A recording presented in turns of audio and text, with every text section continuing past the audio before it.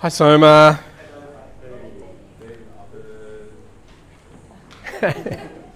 Hey, Fu. How you going?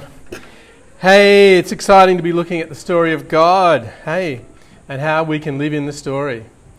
So far, we've looked at Genesis 1 to 11, looking at the purpose of God. And today we're looking at God's promise. And we're going to look at God's promise actually for 3 more weeks. Today is the first, looking at Genesis 12 to 15, childless nomads, Abraham and Sarah. So last week, Genesis 1 to 11, we saw that the purpose of God, the project of creation, is to create a world, a heaven and earth reality into which God will eventually come and dwell. And He's called human beings to be His agents, His image bearers, His angled mirror to reflect His love and wisdom into the creation, and to reflect the praises of creation back to Him, so that the whole creation can be a temple in which He longs to dwell. And then we saw that the project got off track. Adam and Eve fell, and then by Genesis 11, it looks like the entire project has run aground, even after God wanted to put it right through Noah. But now, with Genesis chapter 12, the book of Genesis turns its great corner. And in a sense, it's the greatest corner that the story will turn until we get to Jesus Christ. And in Genesis 12, 1 to 3, it all starts to get better. Because when God calls Abraham a childless nomad from Mesopotamia, He says, go from your country, your people, your father's household, to the land I will show you. I will make you into a great nation, and I will bless you, and I will make your name great, and you will be a blessing. I will bless those who bless you, and whoever curses you I will curse, and all peoples on earth will be blessed through you.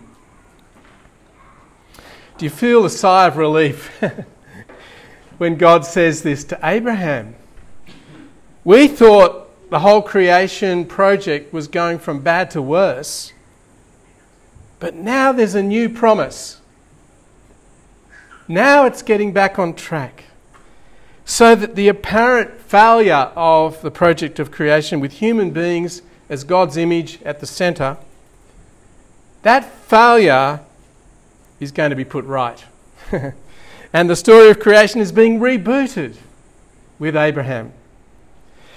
And just as Adam and Eve were given the Garden of Eden and told to be fruitful and multiply and look after it and bring flourishing to the world, so Abraham is told that God is going to make him into a great nation, and God is going to give him this particular land. But it's not just this promise of a family and of a land. Abraham is going to be the channel of God's blessing to the whole world. All nations will be blessed through him. And from here on in, the story of God will be about the fulfillment of this promise. This is now the topic sentence of the entire Bible. And this promise will be fulfilled in 2 stages.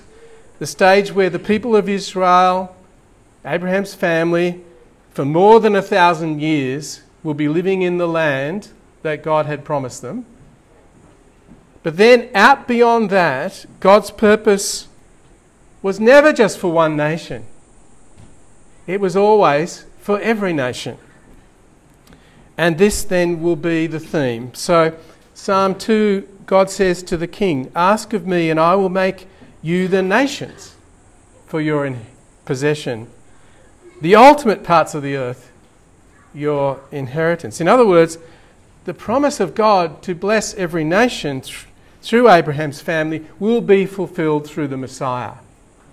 The Messiah who will come, Jesus Christ, will bring this blessing of Abraham to the whole world. And so the land promises to Abraham and his descendants was always meant to be a signpost, a foretaste of what God wanted to do for the whole creation through Jesus Christ. And this now is what the Bible is all about. This is what the story is all about. Abraham's 75, but his father died at 205, we're told in chapter 11. Well done. 205. The year is 2091 BC. It's the Middle Bronze Age. And Abraham is living near Haran. This is Haran today, but then it was a thriving metropolis in Mesopotamia that worshipped the moon god. And what's amazing is God just says go, and Abraham goes. Leave your country, your people, your father's household, and go to the land I will show you. And Abraham believes God, and he goes. This is the image of God idea being rebooted. This is now a human being that God can partner with to bring flourishing to the creation. This is somebody who puts their faith in the Word of God. And so Abraham journeys to Haran, where he's living, to the land of Canaan. No doubt following ancient trade routes. He goes with his wife Sarah, his nephew Lot, and their flocks, herds, and servants. It's a very long journey, but walking is their way of life. They're like Bedouins. They're pastoral nomads who are used to travelling around, staying somewhere for a few months, then moving again, then moving again. And Canaan is a small strip of land, just here. Mesopotamia, huge civilization to the north. Egypt, powerful civilization to the south. And here's this strip of land, Canaan, which was contested. Sometimes the Egyptians controlled it, sometimes the Mesopotamians controlled it. And this is the land that God chooses to give to Abraham. The land right in between these two huge superpowers, at the centre of everything. And 4,000 years ago, Canaan was a green place with forests, fields of wheat and barley, bears and lions, and large fortified cities. And Abraham doesn't get given the land straight away. He's only one man and his wife. And yes, they have lots of servants. And yes, his nephew Lot is with him. But this is a very big land for just one household. And so Abraham travels around the land. And he travels around in chapter 12, verses 7 to 8, putting down markers in the form of altars. Do you like this map? Someone drew it. I don't know who, but I love it. Altars, piles of rocks where Abraham worships God.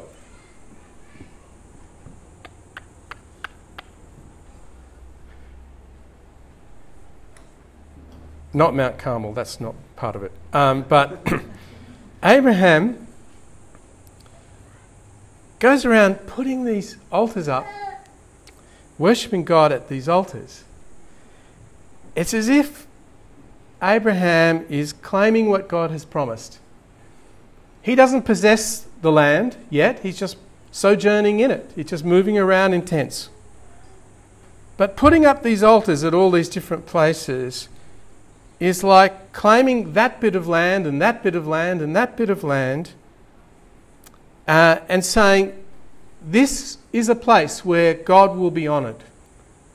This is a place where I will serve God, and I will pray to him, and I will thank him as a sign that God is going to give me the whole land.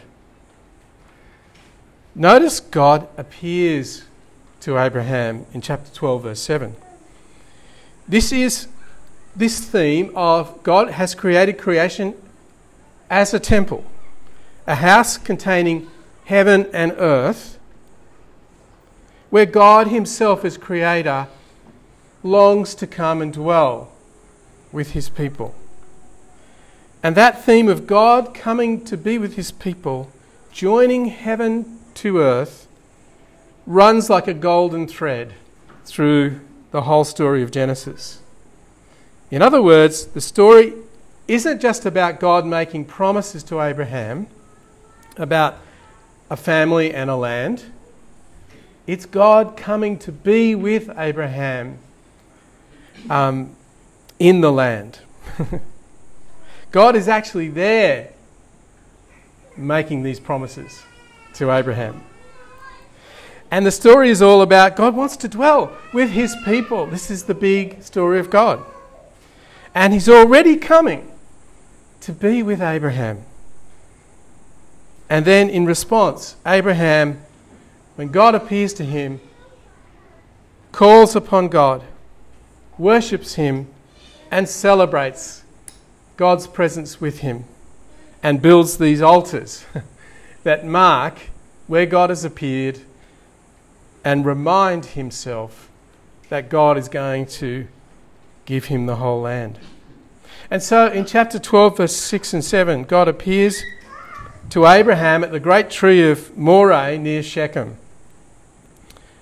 And God says, to your offspring, I will give this land. So again, reiterating the promise. And so Abraham builds an altar to the Lord who had appeared to him there. And then in verse 8, he goes and moves to a place in the hills with Bethel on the west and Ai on the east. That's how I pronounce Ai. There he builds an altar again and calls upon the name of the Lord. In other words, Abraham is kind of staking a claim for the land, and he's responding to God's promise. And this is going to be important for us as we understand how we are to live in the story of God. He responds to God's promise and revelation of himself. And he says, well, God has revealed himself to me here.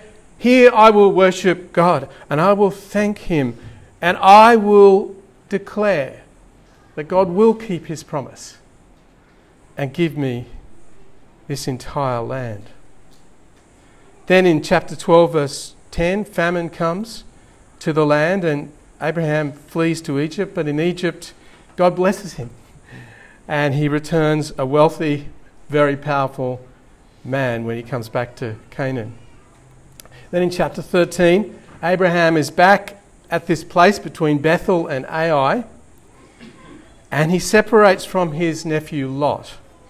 Lot moves to the fertile land in the Jordan Valley, while Abraham stays in the hill country of Canaan. It's fascinating. Chapter 13, verse 10 says, Lot looked around and saw that the whole plain of the Jordan towards Zoar was well watered, like the garden of the Lord. We got that next one?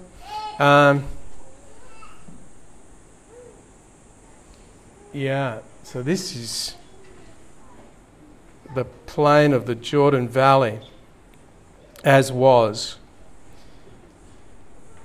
And Lot sees that it's like the garden of the Lord. It's so well watered.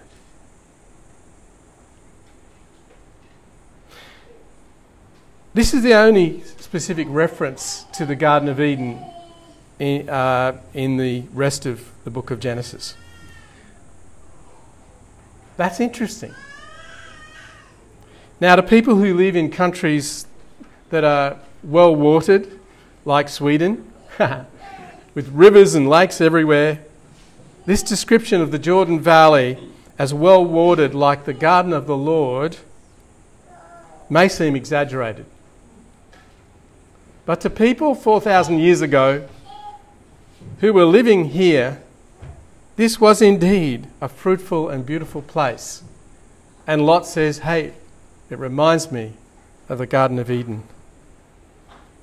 And this description of the Jordan Valley as the Garden of Eden is contrasted with the story of the wickedness of Sodom, verse 13. Now the people of Sodom were wicked and were sinning greatly against the Lord. This is Sodom as was. Sodom and Gomorrah are in this Jordan Valley. And so we see unheard of depravity in the context of unheard of beauty. These wicked cities in this beautiful, beautiful Garden of Eden-like place. And this will become a standard theme through the story of God. There's a similar description of the arrogant king of Tyre in Ezekiel 28, verse 13. Ezekiel says, you were in Eden. Says this to the king of Tyre. You were in Eden, the garden of God, likening the city of Tyre to the Garden of Eden.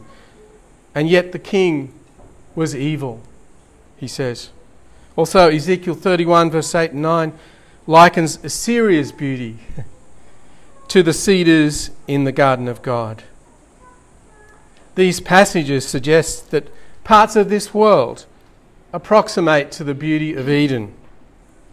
Even though creation is weakened and defaced by human beings, and even though the image of God is marred in human beings, Eden is still reflected in certain places in the creation. And in some measure, the legacy of Eden is echoed in every garden, in every beautiful and fruitful place. And so the story of God is that God wants to make creation his garden again. And this land that he's giving to Abraham is a foretaste. It's a Garden of Eden place that points forward to what God wants to do for the entire world. And the beauty that still exists in the natural world is still a glimpse for us of what God will do for the whole creation one day. And so in chapter 13, verses 14 to 18, God again promises Abraham, just look north, look east, look south, look west. This is the land that I am going to give to you. And he says, imagine if you could count the dust of the earth, so shall your offspring be. Later he talks about the stars of heaven. We've got the stars of heaven, the dust of the earth, two things you couldn't possibly begin to count. And God is promising Abraham this vast, uncountable family. And God tells Abraham, 13 verse 17, go walk the length and the breadth of the land, for I am giving it to you. And so in 13 verse 18, Abraham moves his tents and comes and settles at the Oaks of Mamre. This is a picture of that, an artist's interpretation. This is at Hebron. And Abraham again builds an altar to the Lord to mark that place. Again, it's as if Abraham is saying, wow, God is revealing himself to me. He's telling me what he's going to do. I will worship him here.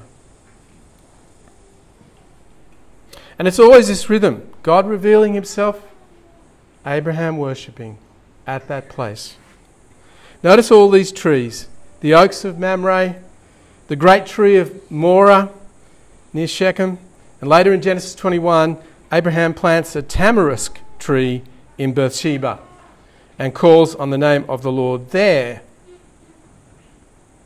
These trees remind us of the Garden of Eden and highlight that God's project, his purpose for creation, that we saw in Genesis 1 and 2 last week, is starting to come true. God wants to come and live with his people, join his life with theirs, heaven meeting earth, not earth over here and heaven some way distant. Heaven and earth fused together, God with his people dwelling. And this is beginning to happen. And again, Abraham is being drawn into the life, presence, and promises of God. Then in chapter 14, Abraham's nephew Lot gets into trouble. Abraham goes and rescues him. It's one of the funniest stories in Genesis, I reckon. It's not normally read out at church because it's a bit madcap, like a Gilbert and Sullivan comic opera. I was in 4 Gilbert and Sullivan operas when I was at high school. Anyone else been in those? Yeah, wow. It's so crazy, those things, and comic. And this reminds me of Gilbert and Sullivan. These local kings in their little kingdoms are all attacking, and Abraham comes in and defeats them all and rescues Lot. And the way that the story is told is a way of saying, look at these people. They're messing around. But God's purpose, focused on Abraham, is so much greater. And if these people think that's how to run the world, God's got a better idea. And then chapter 15, we get a passage which will become hugely important in the New Testament. Because Abraham, after this moving around the land, building these altars, after Lot separating and going into the Jordan Valley, where Abraham then stays in Canaan in the hill country, waiting for the promises of God, Abraham now is given a guarantee. And this passage we're now going to close with is so important for us as Christians, because God forms a covenant with Abraham. And in chapter 15, Abraham is puzzled after this defeat of these kings because he still doesn't have a son and heir. He's childless, Sarah is childless. What's he going to do? And he has various people who work for him, who travel with him. And it looks like the senior one, Eliezer, is going to inherit all that Abraham has. And so when God says in chapter 15, verse 1, don't be afraid, I am your shield, your reward shall be great. Abraham says, what you going to give me? I'm still without a child. The heir of my house is Eliezer of Damascus. And Abraham is grief-stricken. Abraham longs for a son. And God had promised him that. And so Abraham says, you haven't given me offspring. The heir of my house will be a servant born. But then the word of the Lord comes to him. The word of the Lord comes to him. That phrase is going to be so big now in the story of God from here on in. The word of the Lord came to him, especially in the prophets. And God said, this man will not be your heir. Your own offspring will be your heir. And then this wonderful moment, he brings Abraham outside and says, look up at the night sky. And this is 4,000 years ago in the Middle East, no light pollution. Billions and billions of pinpricks of light. And God says, so shall your offspring be. Abraham, formerly the moon worshipper, God says, the moon's not going to guide you. Look at these stars. That's how many children are going to come through you. And Abraham believed God. And that belief That belief that says, okay, God is the creator, he can do this, and he said he will do it, so he will do it. The text says that belief the Lord credited to Abraham as righteousness. The Lord credited to him as righteousness. That word is so misunderstood. It means right relationship with God. It means God establishes a covenant with Abraham. God credited it to him as righteous means Abraham is now in a relationship with God where God has bound himself to Abraham. And the rest of the chapter is about making a covenant, making this binding agreement between God and Abraham. The covenant made in a very ancient way. It begins with a vision and then continues with Abraham taking certain animals, cutting them in half and placing the halves opposite each other. Very strange to our modern ears. And God makes a further solemn promise, and then the climax to the whole thing is this smoking fire and flaming torch come through between these carcasses. And we know from later stories that the smoking pot and flaming torch must be symbolising the presence of God himself. That this is like the covenants of the ancient world where somebody would cut animals in two and then walk between them as a way of saying, if I don't keep my promise to you, I will be cut in two. God is saying, if I don't keep my promise to you, I will be cut in two. And God is using the cultural language of Abraham's time to absolutely pledge himself and bind himself to Abraham and to the promises God has made with Abraham. And of course, later in the story, God will become a human being and be placed on a cross to make the ultimate covenant. When we look at that, we know God is serious. We know he has bound himself to us. He will keep his word.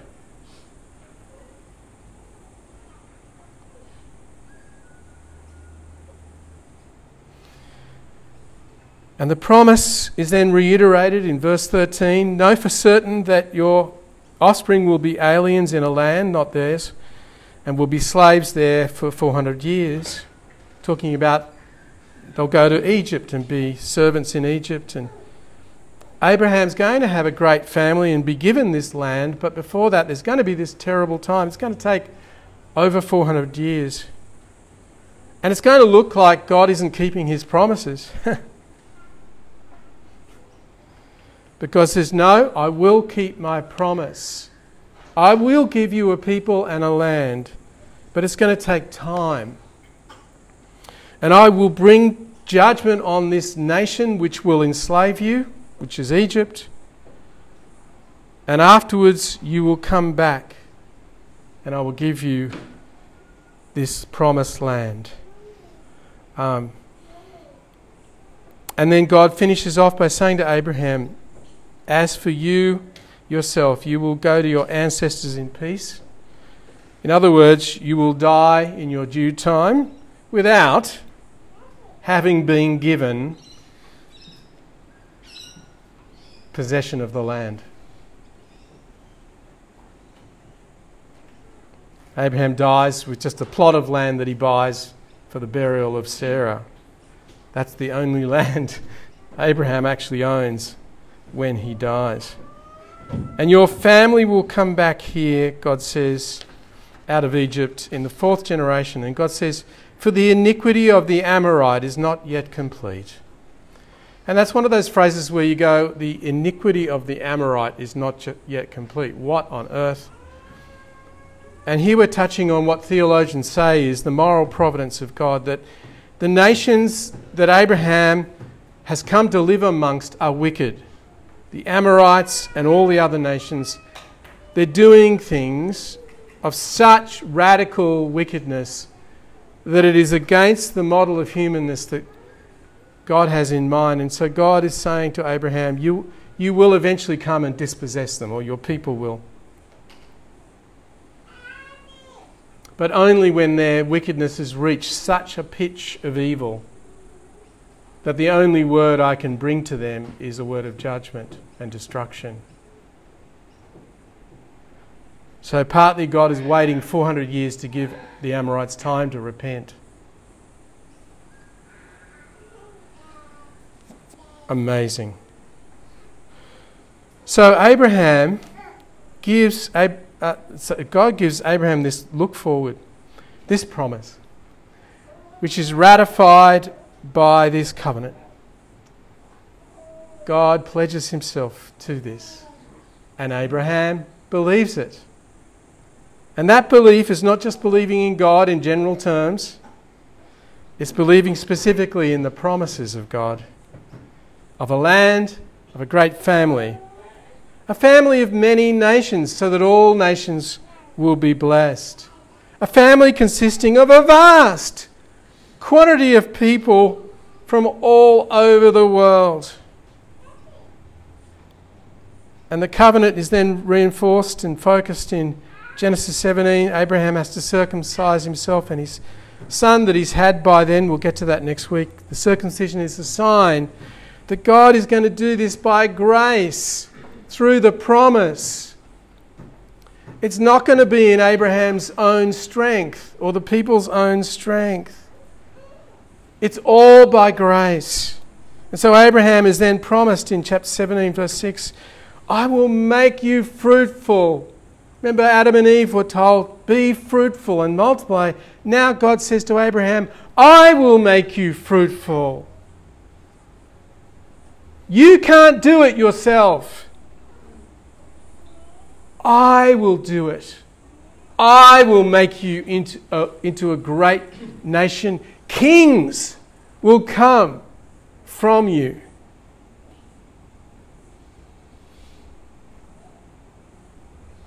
And this is reinforced again and again and again and again throughout the Bible, throughout the story of God. God does it for us according to his promise, and we are called to believe.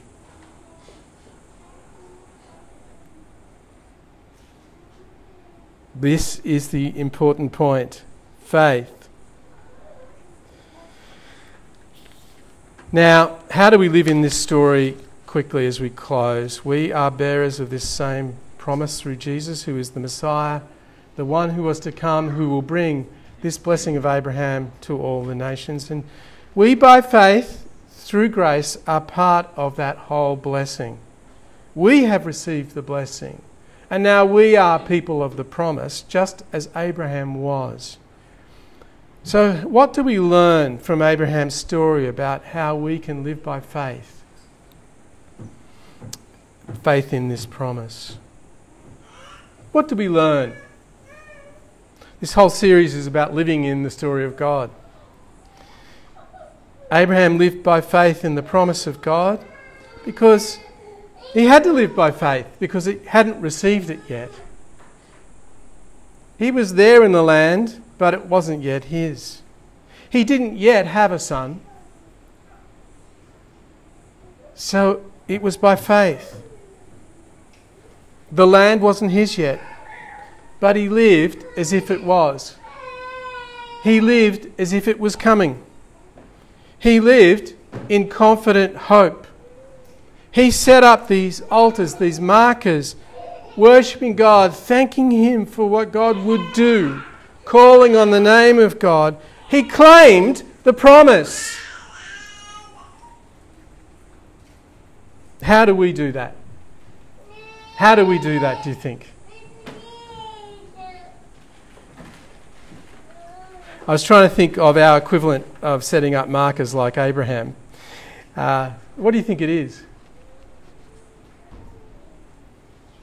And I think one of them is our gathering. Jesus is our altar. And we come, we gather around him. It's a marker for us each week, not in space but in time, where we remind ourselves of the promises of God and where we respond in worship. In other words, this gathering is a new creation gathering, meeting in the fallen present, in the full and confident hope that one day we will be part of the creation made new. That Eden is coming. We gather in hope.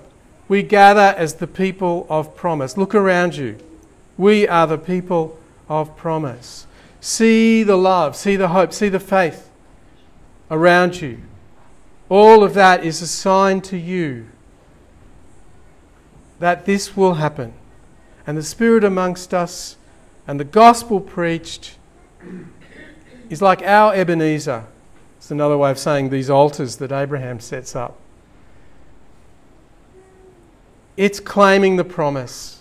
It's reminding, it's celebrating the truth of what we live in and the story we believe in.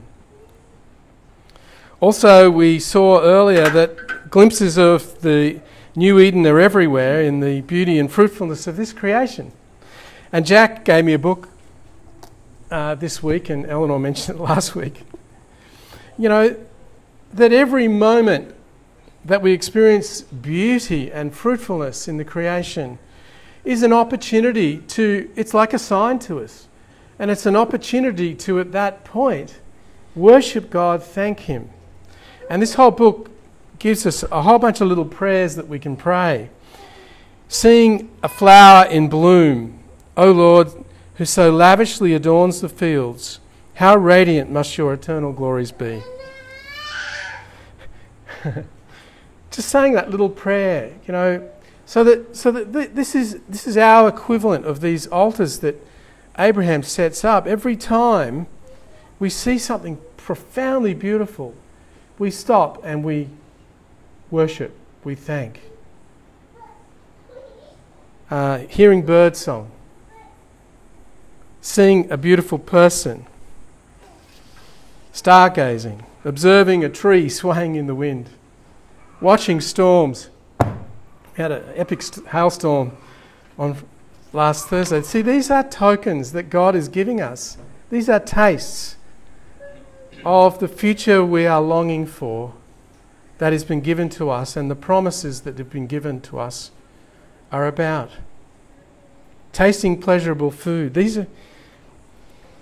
got a really cool prayer here when planting flowers. The forms of these flowers are the intentional designs of a creator who has not abandoned his broken and rebellious creation, but instead wholly given himself to the work of redeeming it. He has scattered the evidences of creation's former glories across the entire scape of heaven and earth. And these evidences are also foretastes of the coming redemption of all things. There are tastes of Eden everywhere. We can respond each time. These are our Ebenezer, as it were, by worshipping the God who is giving us this future. One thing I recommend is gospel communities going to lookouts and taking a guitar and using that moment of that beautiful place to be responding in worship. There might be lots and lots of other things as well to be trying to do as we live by faith. As we live as if this future is reality. Even though we're still in the fallen world we're in. Amen.